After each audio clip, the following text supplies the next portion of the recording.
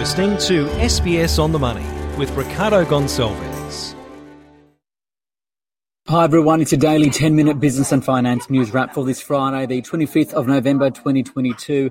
A later blue-collar jobs growth likely to slow. We'll tell you why in a few moments. But first, wages. Seek, the employment website, says advertised salaries across its platform rose 4% annually in October. That's still below the rate of inflation at 7.3%, although lower paid workers are seeing the biggest increase. For more, I spoke earlier with Matt Cowgill, Seek's senior economist. What we measure is the change in advertised salaries, so salaries for jobs newly advertised on Seek.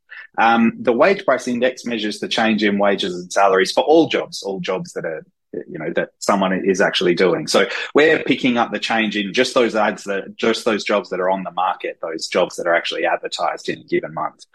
We think that our measure responds more and responds quicker to changes in the economy, just because employers are more willing and able to adjust the pay that they're offering to prospective new starters than they are to raise or especially cut the pay that they pay to existing staff. So our measure is a kind of a leading indicator of what might happen to the ABS wage price index. But what do you think the RBA thinks about the pace of wages growth at the moment, according to your numbers too? Yeah, so the governor of the Reserve Bank gave a speech the other day where he said that current wages growth is consistent with their inflation target, meaning he doesn't have any worries about the current pace of wages growth, at least as measured by the ABS wage price index. I think, broadly speaking, our measure is also consistent with the inflation target. You think about the RBA wants, in the long run, wages to grow at roughly 2.5%. That's kind of the middle of its inflation target, plus productivity growth. And productivity growth on average is probably going to be somewhere in the 1 to 1.5% per annum range, which means that wages growth somewhere in that kind of mid threes, maybe up to 4% range is consistent with the Reserve Bank's target. We're seeing advertised salary growth at 4%. I don't think that would give the bank any great concerns. If it did shoot up significantly faster than that, that might be a cause for concern as far as the inflation outlook goes.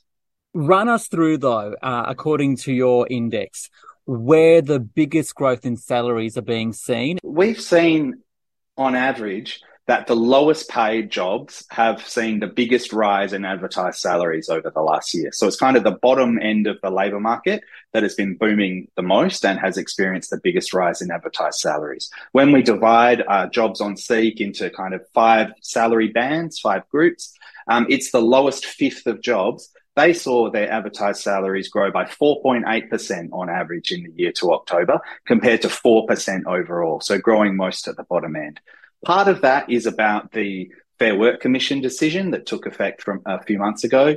That did result in relatively large increases in pay for a range of low-paid industries. But it also reflects the fact that demand for workers in relatively low-paid industries has been running really hot in the last year or so. So if we look at the number of job ads on Seek, it's absolutely boomed in industries like hospitality, for example. That's Matt Cowgill there from Seek. Now, some of those numbers he's referring to, trades and services, that industry saw the best increase in advertised salaries on the Seek website, up 6.2% in October annually, followed by administration and office and support.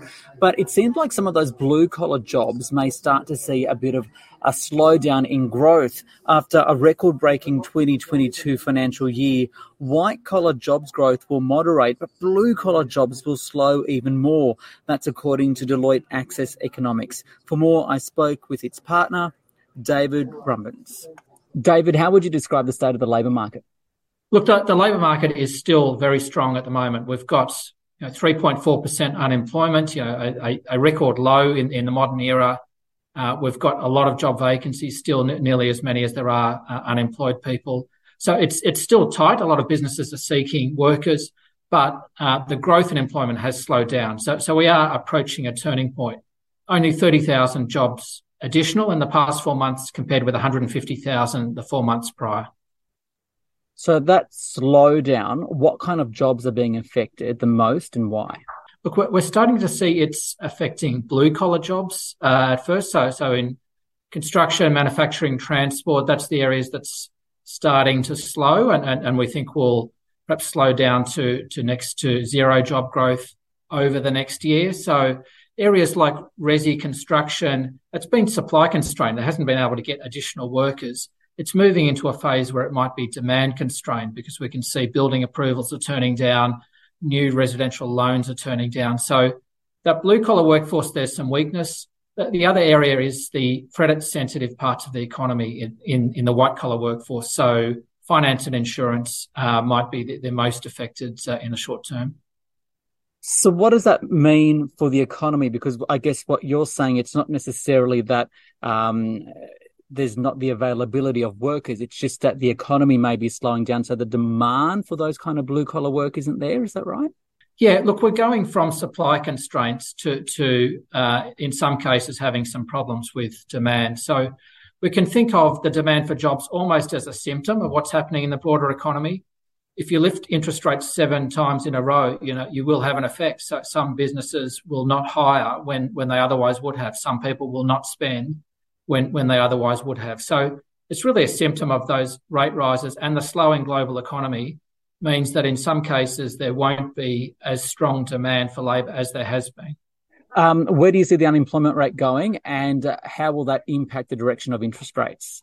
The unemployment rate is likely to head up.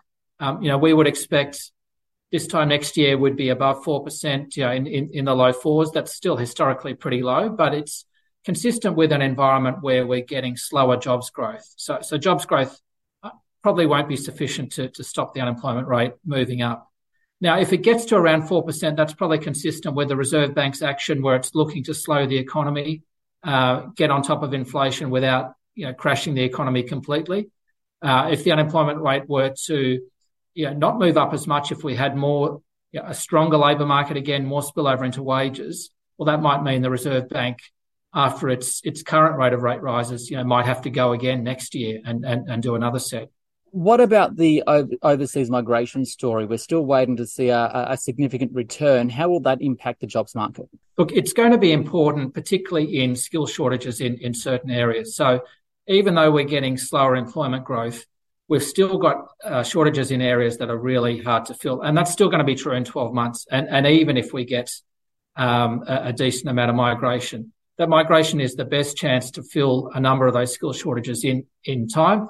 In some sectors, it's not even skilled workers. It's unskilled workers or less skilled workers in areas like agriculture, retail, hospitality, that where a migrant or student or backpacker workforce has been important. So getting those cohorts back into the country will be important to fill gaps in a lot of sectors. That was David Rumbans there from Deloitte Access Economics. Now to the Australian share market, which rose. There wasn't a lot of activity because of the public holiday in the US, the Thanksgiving Day public holiday. The 200 up 0.2%, 7,259. For more, I spoke earlier with Jamie Hanna from VanEck. Jamie, with the US closed overnight, what drove shares today and where did we see the biggest movements?